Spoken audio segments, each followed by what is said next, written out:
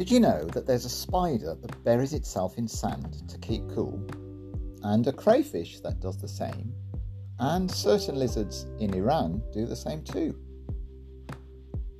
But whilst keeping cool for those creatures is a good thing, for us to bury our head in the proverbial and metaphorical isn't cool. It doesn't help us. Short term we can pretend, but long term the consequences aren't positive ones.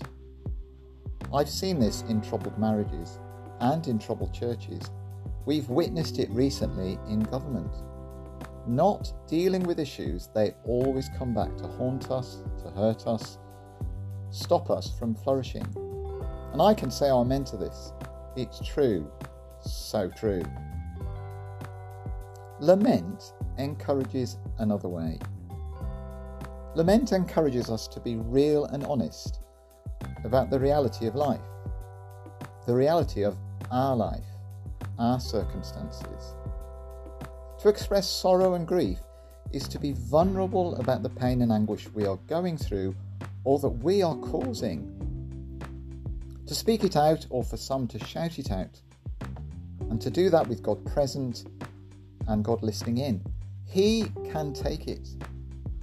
And if you're wondering, He won't despise it or condemn us for witnessing to it.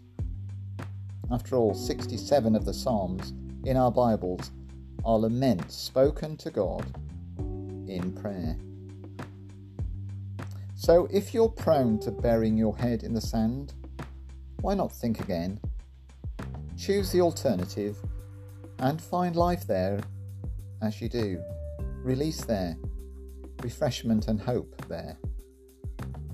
After all, if we keep burying our head in the sand and keeping it there too long, we might need mouth to mouth.